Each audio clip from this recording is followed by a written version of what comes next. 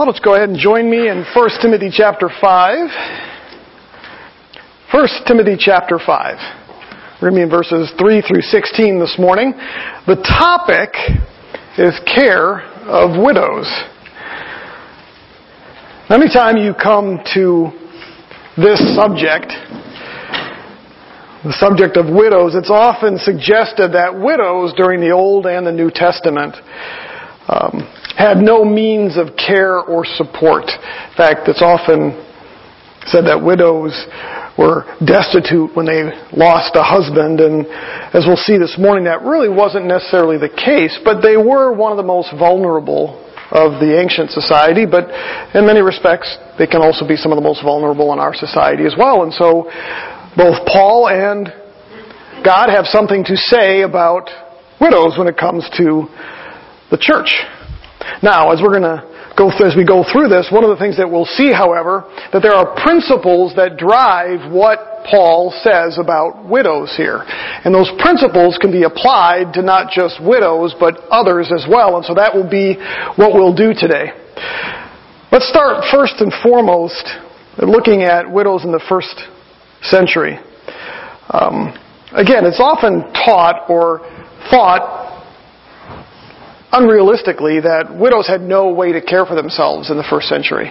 And so the church was burdened with that, and that's often the way that it's taught, but that's not really the case. In fact, widows during the first century oftentimes were able to maintain their possessions.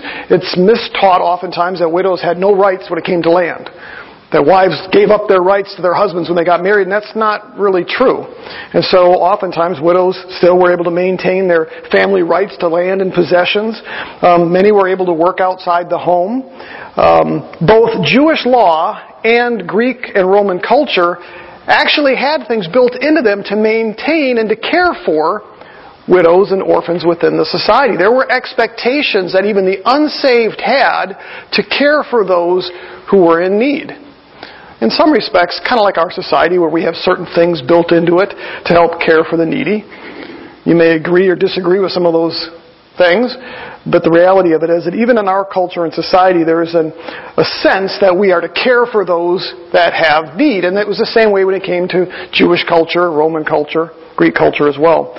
Now, specifically when it came to the Old Testament, there were laws built into the Old Testament to care for widows and others like orphans and maybe the poor who had come from other countries and that. So I want you to turn to a passage for me, Deuteronomy chapter 24. And this is just going to lay the groundwork for us. Because many of the principles that we would hold dear as Christians originate with the Old Testament. It was a tutor to lead us to Christ. And so we see those same principles carried forward from the Old Testament into the New. Deuteronomy chapter 24, starting in verse 19.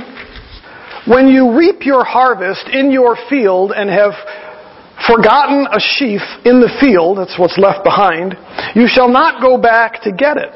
It shall be for the alien, that's a foreigner, for the orphan, and for the widow, in order that the Lord your God may bless you in the work of your hands. When you gather the grapes in your vineyard, you shall not go over it again. It shall be for the alien, for the orphan, and for the widow. You shall remember that you were a slave in the land of Egypt, therefore I am commanding you to do this very thing. And so the standard that God laid out for farmers, whether it was their grain crops or their grapes or literally anything else that they would grow, was that they would go through and they would harvest that crop. Anything left behind, they couldn't go back over it a second time. They had to specifically leave it for the orphans, the widows, the foreigners in the land who didn't own land. It was God's way of making sure that they were cared for and provided.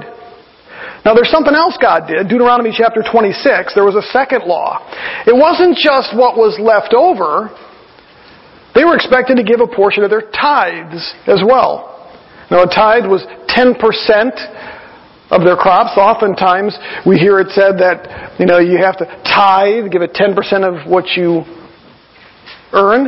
In the Old Testament, they tithed, but did it 3 times a year. It actually averaged to about 28% of what they were worth.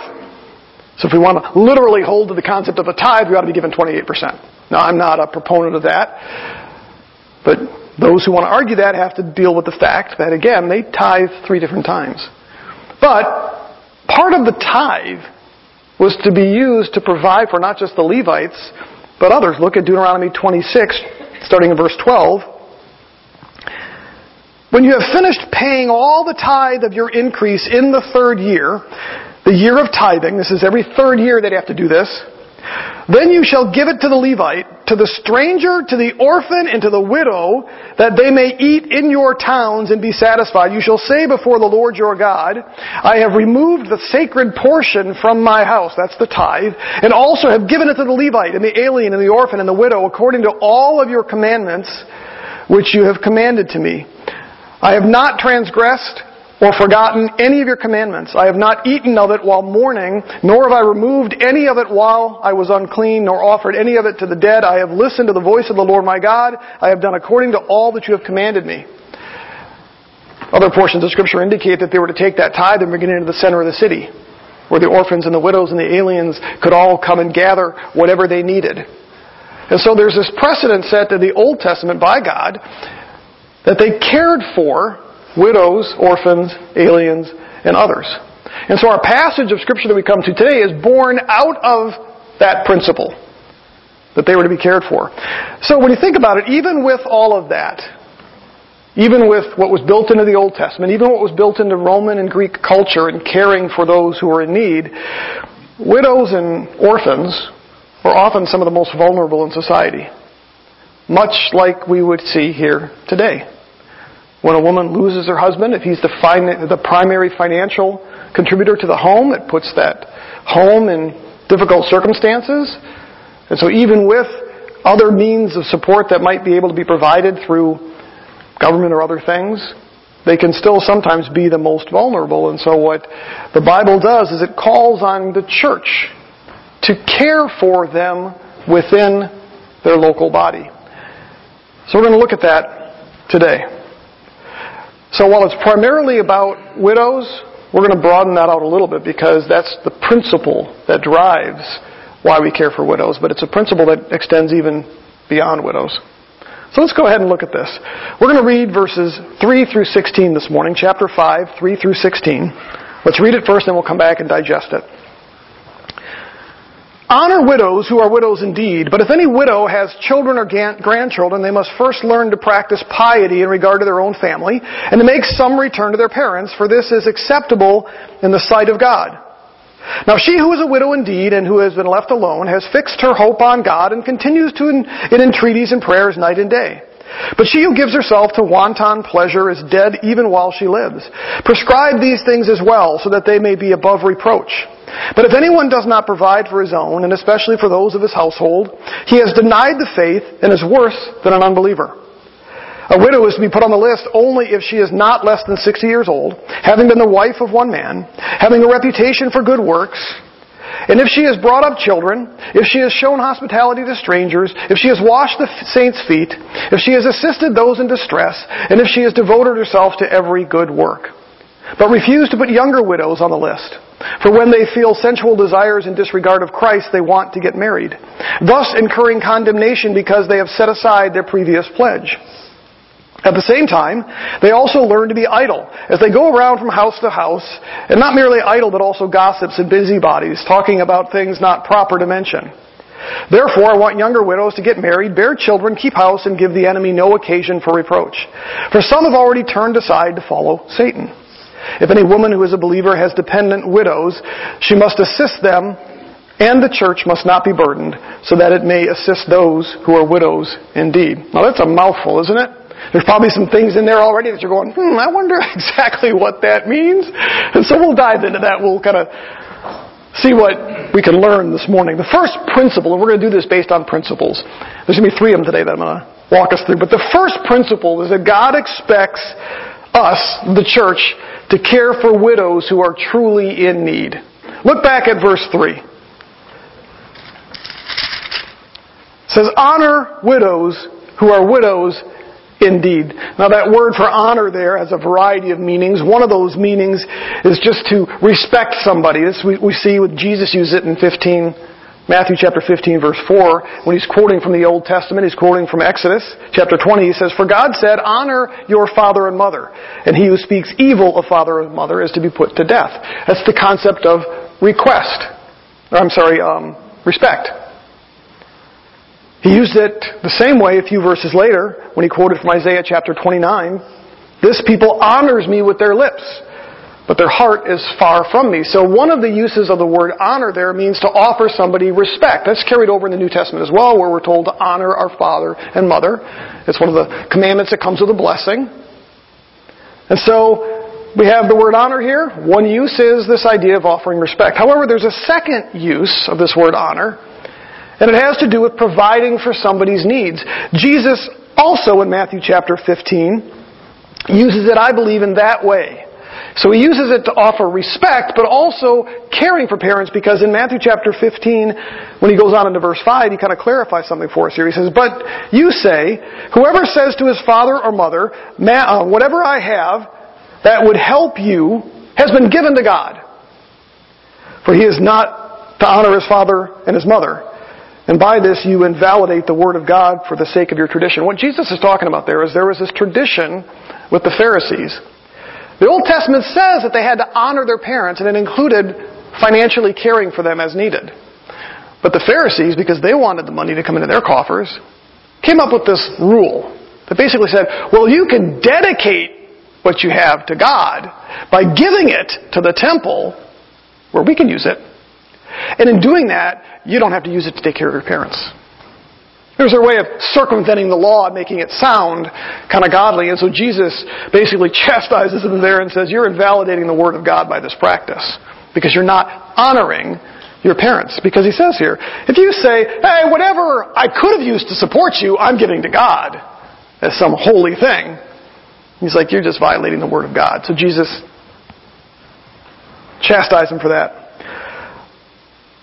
1 Timothy chapter 5, verse 17, we see it says this, "The elders who lead well are to be considered worthy of double honor, especially those who labor at preaching and teaching the word."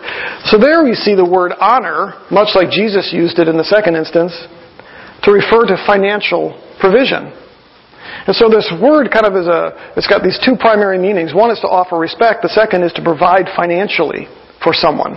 Sometimes you see both of these meanings used at the same time in the same exact sentence. If you remember the story of Paul when he ended up on the island of Malta, he was stuck there for 3 months. And when he got ready to leave, Acts chapter 28 verse 10 says this, "They also honored us with many marks of respect," meaning words of respect. But then he goes on and he says, "And when we were setting sail, they supplied us with everything we needed."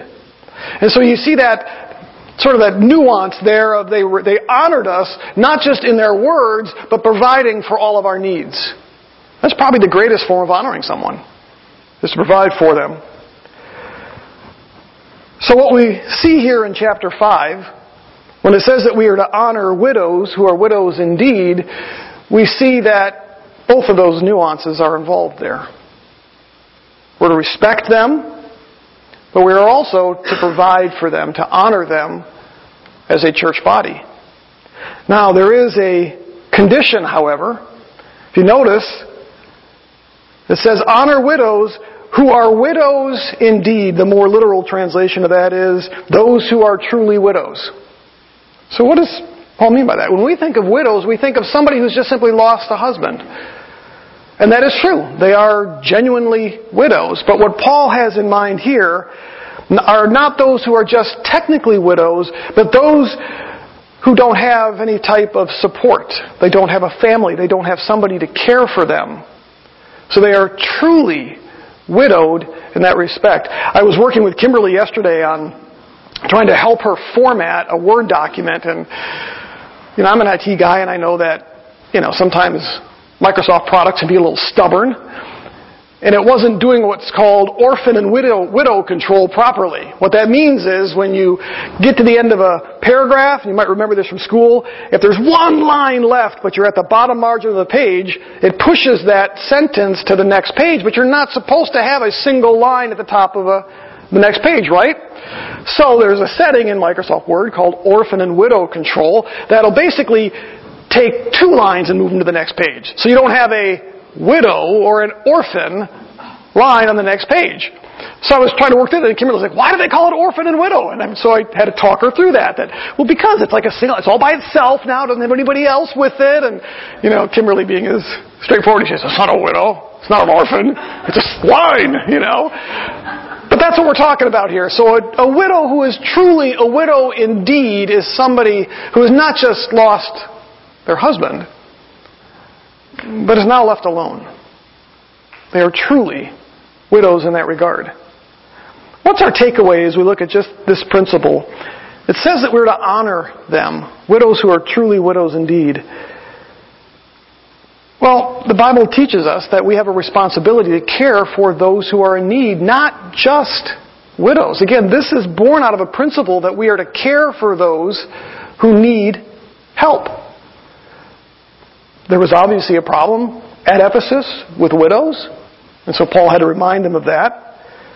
We've already seen how the Old Testament law mandated that portions of the field be left for the widows on a regular basis every year when they harvested, but then specifically every 3 years giving a portion of that to care for them. But remember what we saw in the book of Acts? Went through 14 months, I think it took us to study through the book of Acts. And do you remember a theme that showed up about how they took care of one another? I want you to turn to Acts chapter 2. This is something that the early church understood. Acts chapter 2, look at verse 42. They were continually devoting themselves to the apostles' teaching and to fellowship and to breaking of bread and to prayer. It means they were having their meals together. Everyone kept feeling a sense of awe, and many wonders and signs were taking place through the apostles. And all those who had believed were together and had all things in common. They shared their stuff. And they began selling their property and possessions and were sharing them with all as anyone might have need. They understood the principle of caring for those within their local body. And so some of them sold their possessions to meet the needs of those who had less than they did. Turn to Acts chapter 4. Jump down to verse 33. Well, let's just go up to verse 32. And the congregation of those who believed were of one heart and soul, and not one of them claimed that anything belonging to him was his own, but all things were common property to them. And with great power the apostles were giving testimony to the resurrection of the Lord Jesus, and abundant grace was upon them all, for there was not a needy person among them. For all who were owners of land or houses would sell them and bring the proceeds of the sales and lay them at the apostles' feet, and they would be distributed to each one as any had need. Now that's pretty radical, isn't it? The Bible doesn't command us to sell all our belongings. However, what it does do is tell us to take care of those who are needy. Those within our family, those within our body.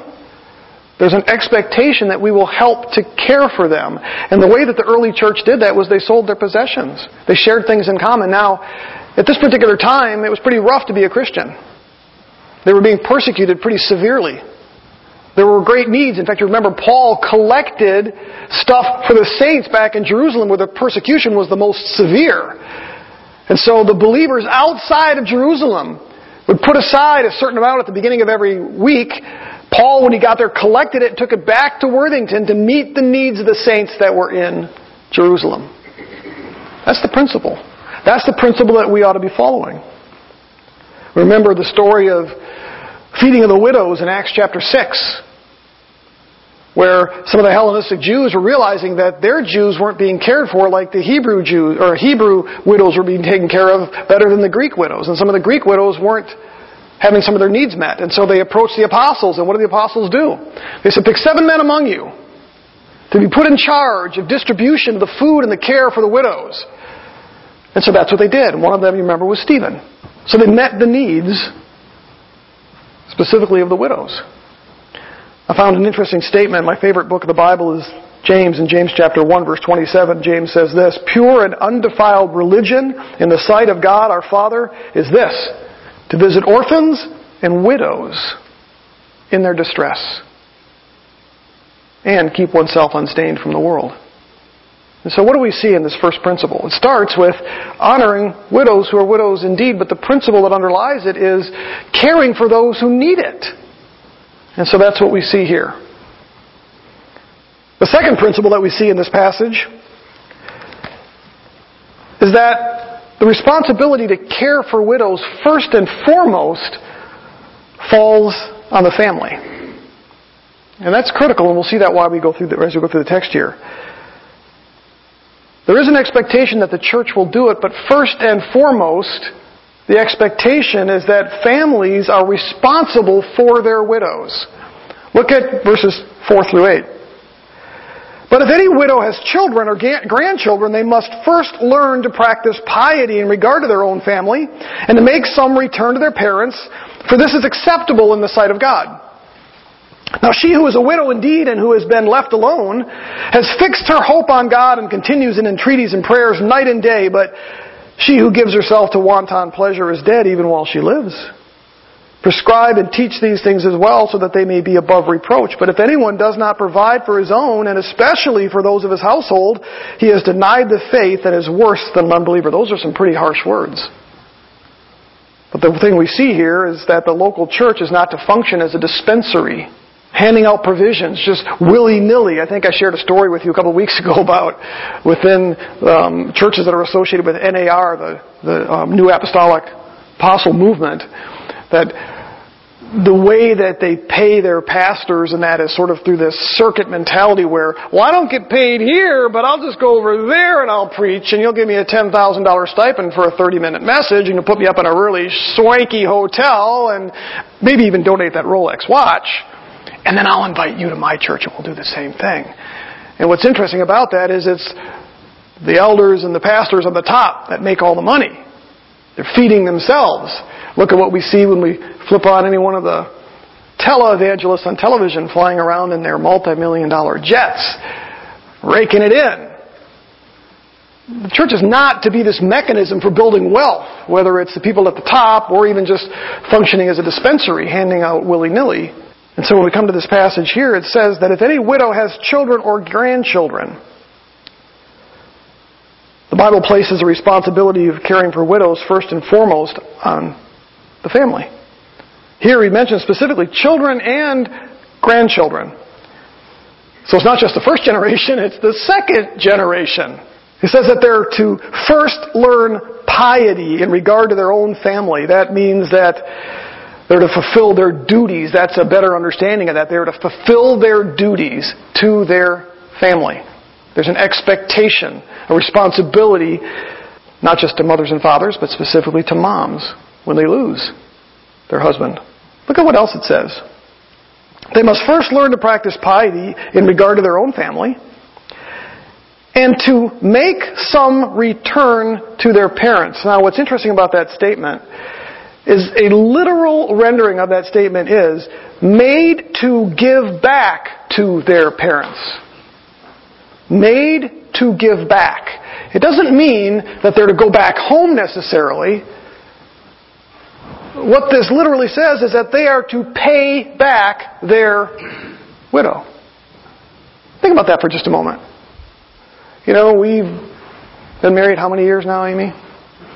23 years. Got an 18-year-old here shortly. We've got a 21-year-old. We have invested time, energy, finances, care, love into Kimberly and Katie's lives. And it doesn't end there. It will continue. I'm going to say unashamedly, they owe us. They owe us. I have told my mom lost Dad about 7 or 8 years ago. One of the last conversations I had with my dad was his concern of the financial shape Mom might be in after his death. And I remember they're sitting at Culver's, and I looked and I said, Dad, first off, you did a great job providing for her. She's going to be fine, and she still is. But I said, you've got nothing to worry about. You've got 4 kids. Any one of us kids would drag Mom's butt wherever we need to take her if it comes down to her needing to be cared for. Plain and simple. You raised us that way. My dad was that way with his own family. In fact, out of 8 brothers and sisters, the one thing that so many of my dad's brothers and sisters told us about my dad, especially at his funeral, was that he was the glue that held the family together. When my dad was in the military, my dad did not finish high school. He got arrested for stealing a loaf of bread or something. I don't remember what it was. And they gave him an ultimatum. They said either military or charges and possibly jail time. So the priest worked out a deal where Dad could go into the military. And so he dropped out of school, went into the military. Half his paycheck went back home to take care of his mom, who was a widow. My dad lost his dad when he was 13. Half my dad's paycheck went back to take care of Grandma. He had 8 brothers and sisters. Where were they? I can tell you, when my dad got married, he went to his brother, who was unmarried at the time, and said, hey, I'm going to need to have some of this now to care for my wife and my family. And his brother refused. My dad still continued to give half of his income on a military income, sent it back home to take care of his mom. Why? He owed her. Now, he didn't do it just because he felt obligated. He loved his mother. But that's the way my dad always was. So it says here that they should be made to give back to their parents. And I love the way Paul writes it here. They should be made to do it. Which means, if they weren't, somebody should approach them and say, we expect you to give back to your parents. This is your responsibility. You need to care. And so he says they should be made to return. And he says why? It's this that's acceptable to the Lord. Nothing else is acceptable. That is what acceptable means. Now, lest we think that Paul is making a suggestion or a recommendation, well, encourage them to do it. Maybe they should think about it. He gives them a stark warning. Look at verse 8. But if anyone does not provide for his own what? His own widow, and especially for those of his household, he has denied the faith and is worse than an unbeliever. That is an indictment. Worse than an unbeliever. He says they deny the faith. That means that they reject the sound doctrine and practices of Christian faith. It means they reject what is written right here. It says they're worse than unbelievers. It's interesting in light of the fact that Jewish, Roman, and Greek culture all had expectations that you would take care of a widow. Even the unsaved knew that that was the right thing to do. But what an indictment that is. When the unsaved world around us knows the right thing to do, and as a believer we don't exercise that, that's an indictment. Now you may have noticed I jumped over verses 5 and 7. Paul does what he sometimes does here. I think Paul maybe had ADHD sometimes. And I say that with affection. He goes back to this idea of what does it mean to be a widow indeed. That's why I jumped over it. We're going to go back and look at it right now. I wanted to keep verse 8 with what was above it because it's the way Paul thinks. Now she was a widow indeed and who has been left alone. Says she's fixed her hope on God and continues in entreaties and prayers night and day. We're going to see in a moment that it appears that they had lists and they would put widows on that list, and it was a way to keep track of who needed to be cared for. But as part of being put on that list, it appears that they took a pledge to remain unmarried, but also to minister within the church through prayers and entreaties.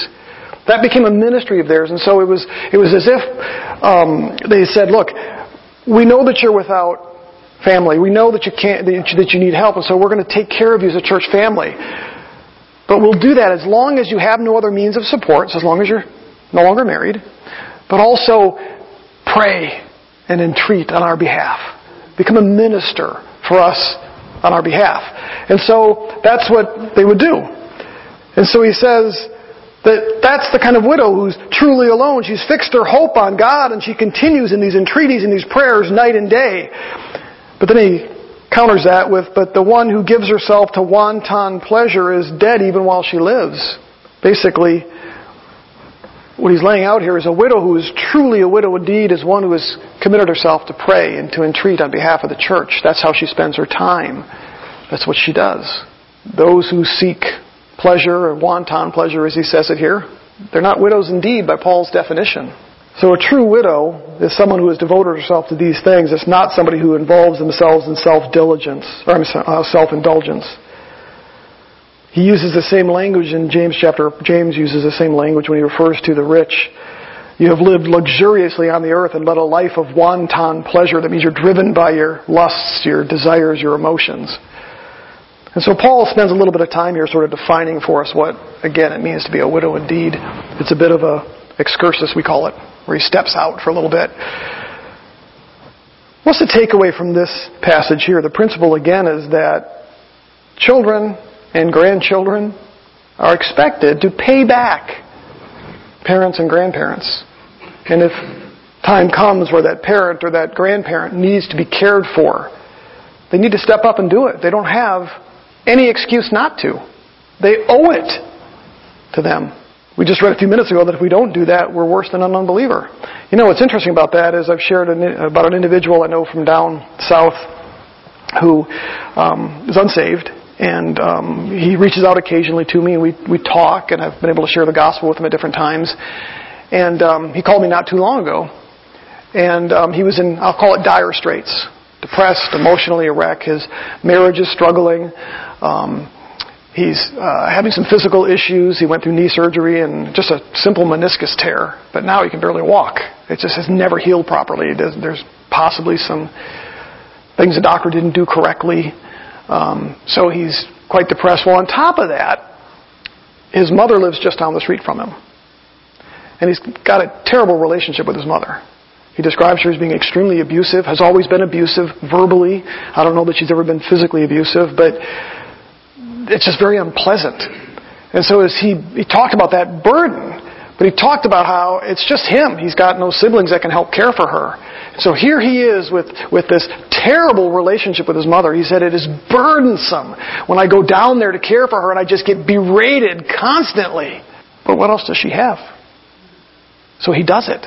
If a Christian does not care for their mother or a grandmother when they desperately need it, you're worse than that person that I just described.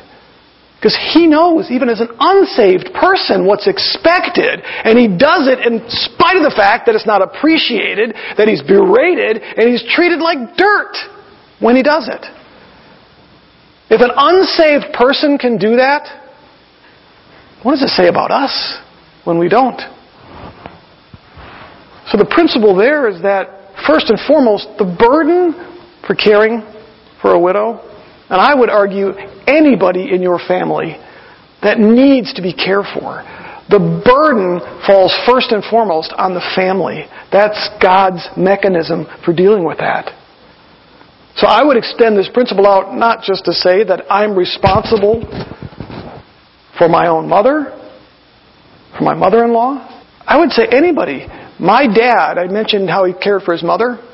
Well, he had a brother, Bob, who had 3 sons who were all, I don't even know what I'm going to say mentally retarded, but that's not even appropriate anymore apparently, but that's what the term always was. They're all mentally challenged, mentally retarded to some degree. One can barely care for and function on, or 2 of them actually. One has been able to work a job and care for himself for the most part. He got married, but he's got a lot of other issues, schizophrenia and a bunch of other stuff. And so anyway, and then the mom, Bob's wife, was completely gone mentally, was put into a home for the last, I'm guessing, 10, 15 years at least of the marriage. So she was in a home, and then he had 3 mentally retarded children.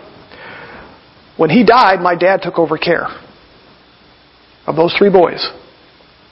Handled all their finances, handled all the little issues whenever Brian would call up because his wife, who also had mental issues, disappeared or something happened with one of the other boys. I mean, one of them was arrested for some stuff at times, and my dad was involved with that, and why did Dad do that?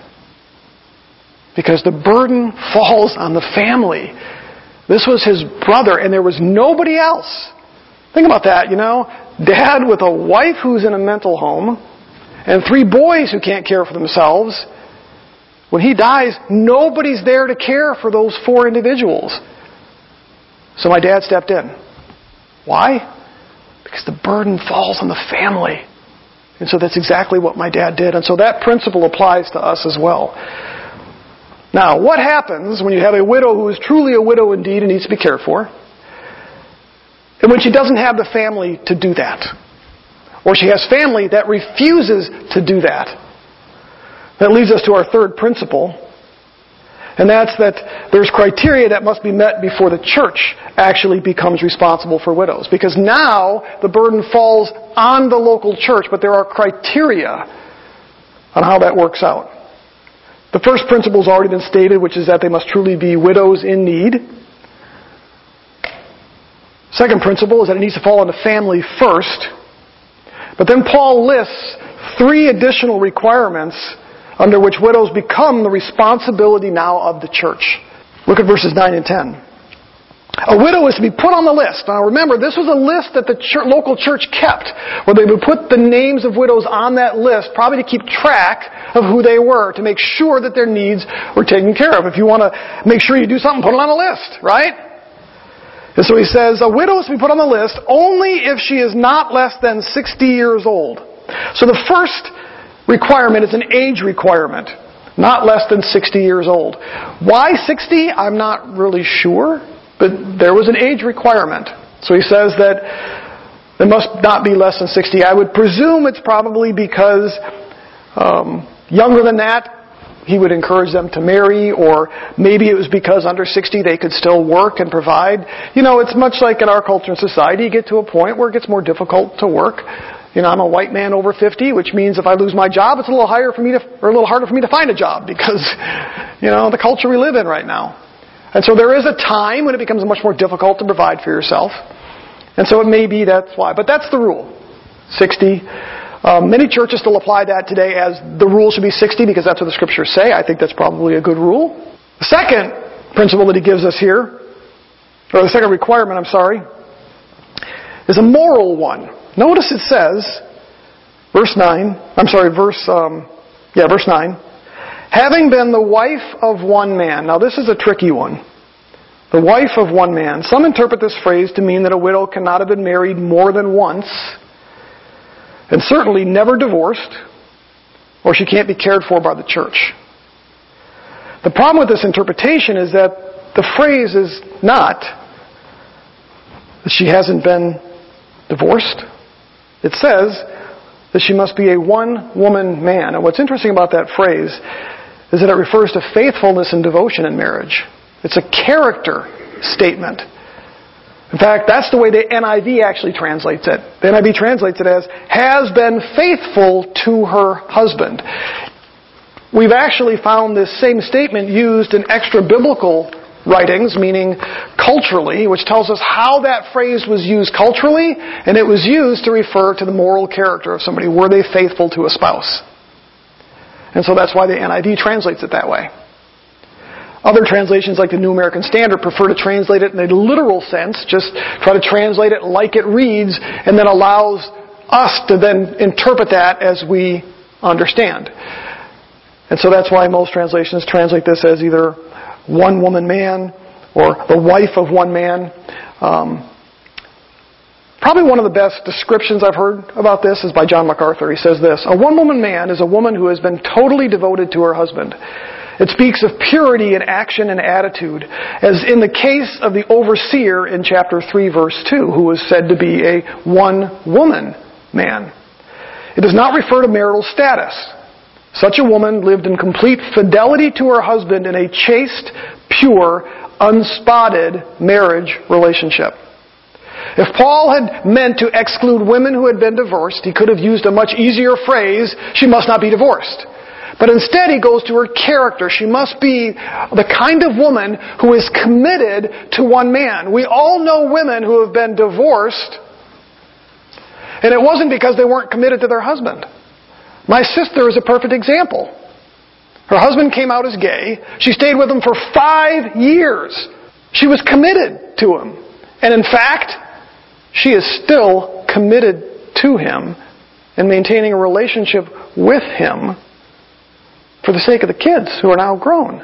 Now, she's not going to go back and marry him, but the reality of it is, Paul is not talking about divorce here. He's talking about character.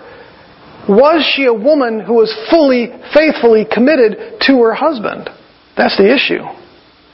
And it's the same when it comes to elders. There was a man in my first church here in Ohio whose wife had left him. He remained single and was committed to remaining single because he believed that it was wrong for him to pursue somebody else. As long as his wife was still single, there was still opportunity for reconciliation. Well, some people in the church recommended him for eldership. Scripturally, I couldn't deny that based on this phrase, but he came forward and said, because I might be seen as not above reproach, and because this may cause some in the church to stumble with me being an elder, I'm not going to accept that if it were offered to me. And I think he was right in doing so. If anything, that's the kind of elder you would want. Somebody who thinks that way. So this phrase has to be understood as a character issue. And so the way that I would practice this when it comes to widows is that I would look at their last marriage. Were they fully, faithfully committed to their husband? I think that's the way it ought to be applied. So again, I would look at their most recent marriage. Finally, there's the reputation principle or requirement. The last thing Paul says, he first says that they should be at least 60. Second, he says they ought to morally have been faithful to their husband. But finally, there's an issue of reputation. That's the final requirement. He says, having a reputation of good works in verse 10. Having a reputation of good works. And then he provides some examples of what he means by that. He says, if she's brought up children, if she has shown hospitality to strangers, if she has washed the saints' feet, if she has assisted those in distress, and if she has devoted herself to every good work.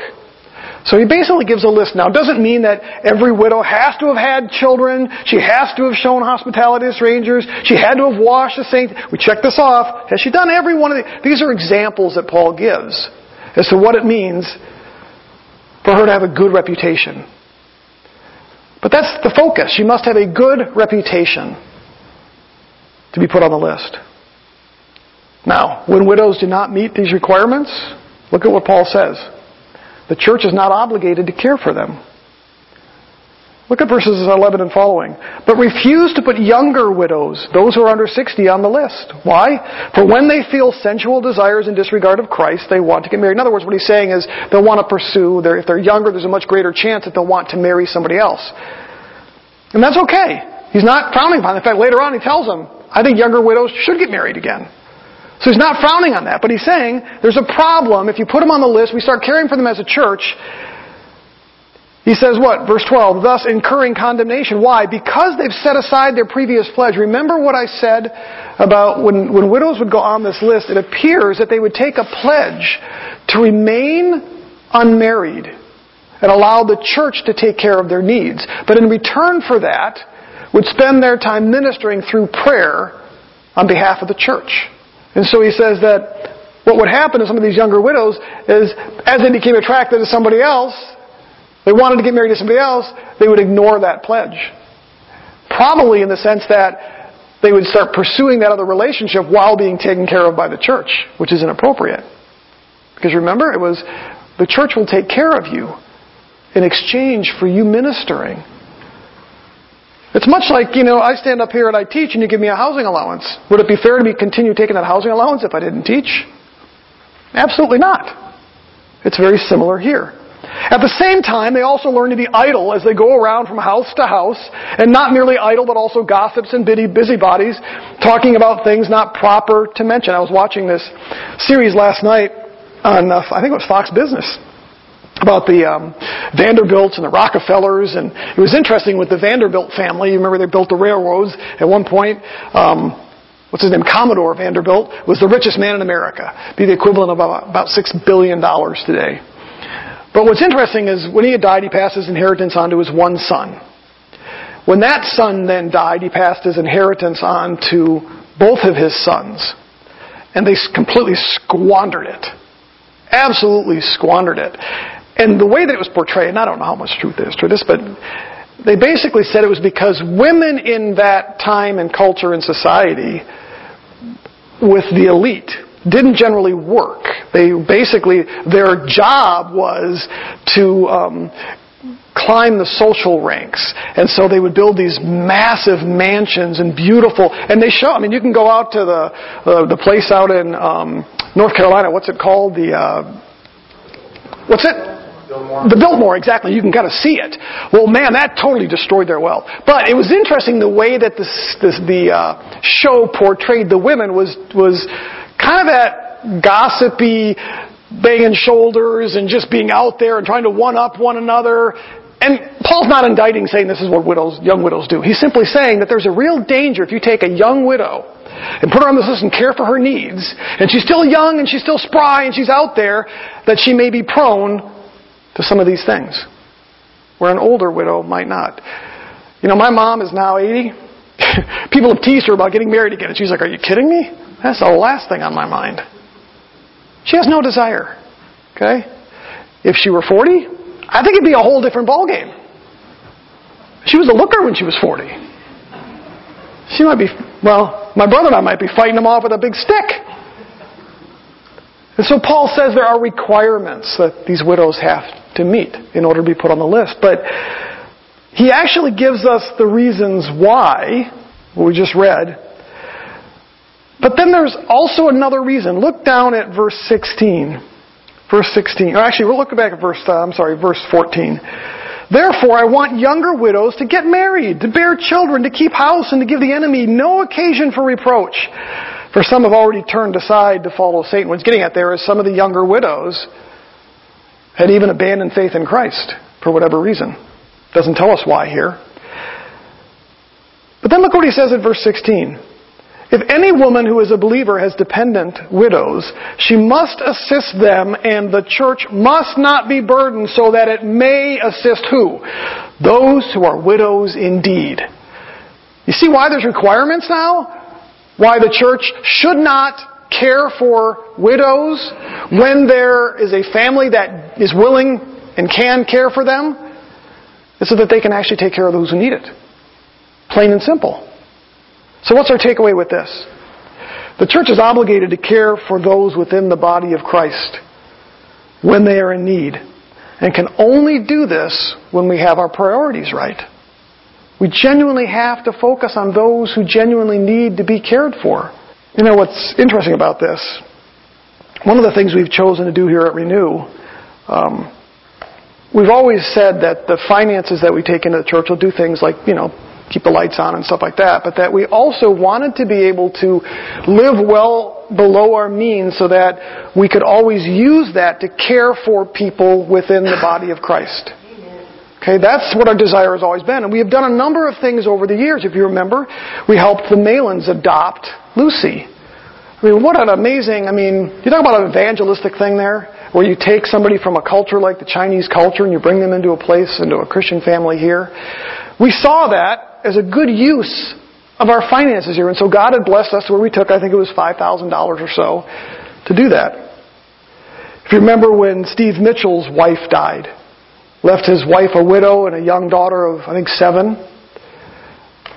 Somebody showed up, a friend of mine showed up and handed me $2,000 and said, "Here, use this for your family, use it any way you want." But I got to thinking, I don't need it. But what if the church could add to that and we could use that to support Steve Mitchell's wife? And so that's what we did. The church took another $3,000 and we put it in that. I gave the $2,000 to the church because I looked at it as he was simply using me as a channel to get to Steve's wife. So we as a church then took that, we took $5,000 total then, and we gave that to Steve's wife to help her during a very difficult time. Steve had earned very little money in his lifetime as a pastor. In fact, he worked another job in his first church for years, decades, if I remember right. And so there was a desperate need there. You remember when it came time for Jeremiah and Julie, when they had to leave the mission field and come back here. They bought this old dilapidated house that they were told should have been torn down.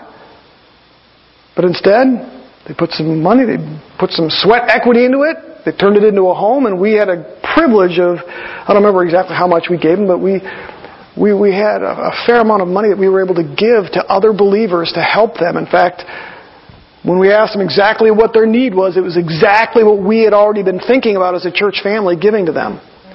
Clearly, God was at work. That's the way it's supposed to work. And then most recently with helping out Ginny with the van. Now, that's a unique situation in that Ginny has some family that's there to help her out. Now, here's the key to all this stuff. What we've been talking about this morning is at what point does the church become obligated to care for somebody? There are very specific rules, and we've laid those out. That doesn't mean that we have to limit ourselves to that. And so, we've decided to not limit ourselves to that and to be able to use what you guys have given to us to be able to do that. And it's because of your goodness and your grace that we've been able to do that and to help Ginny out with this situation. Alright?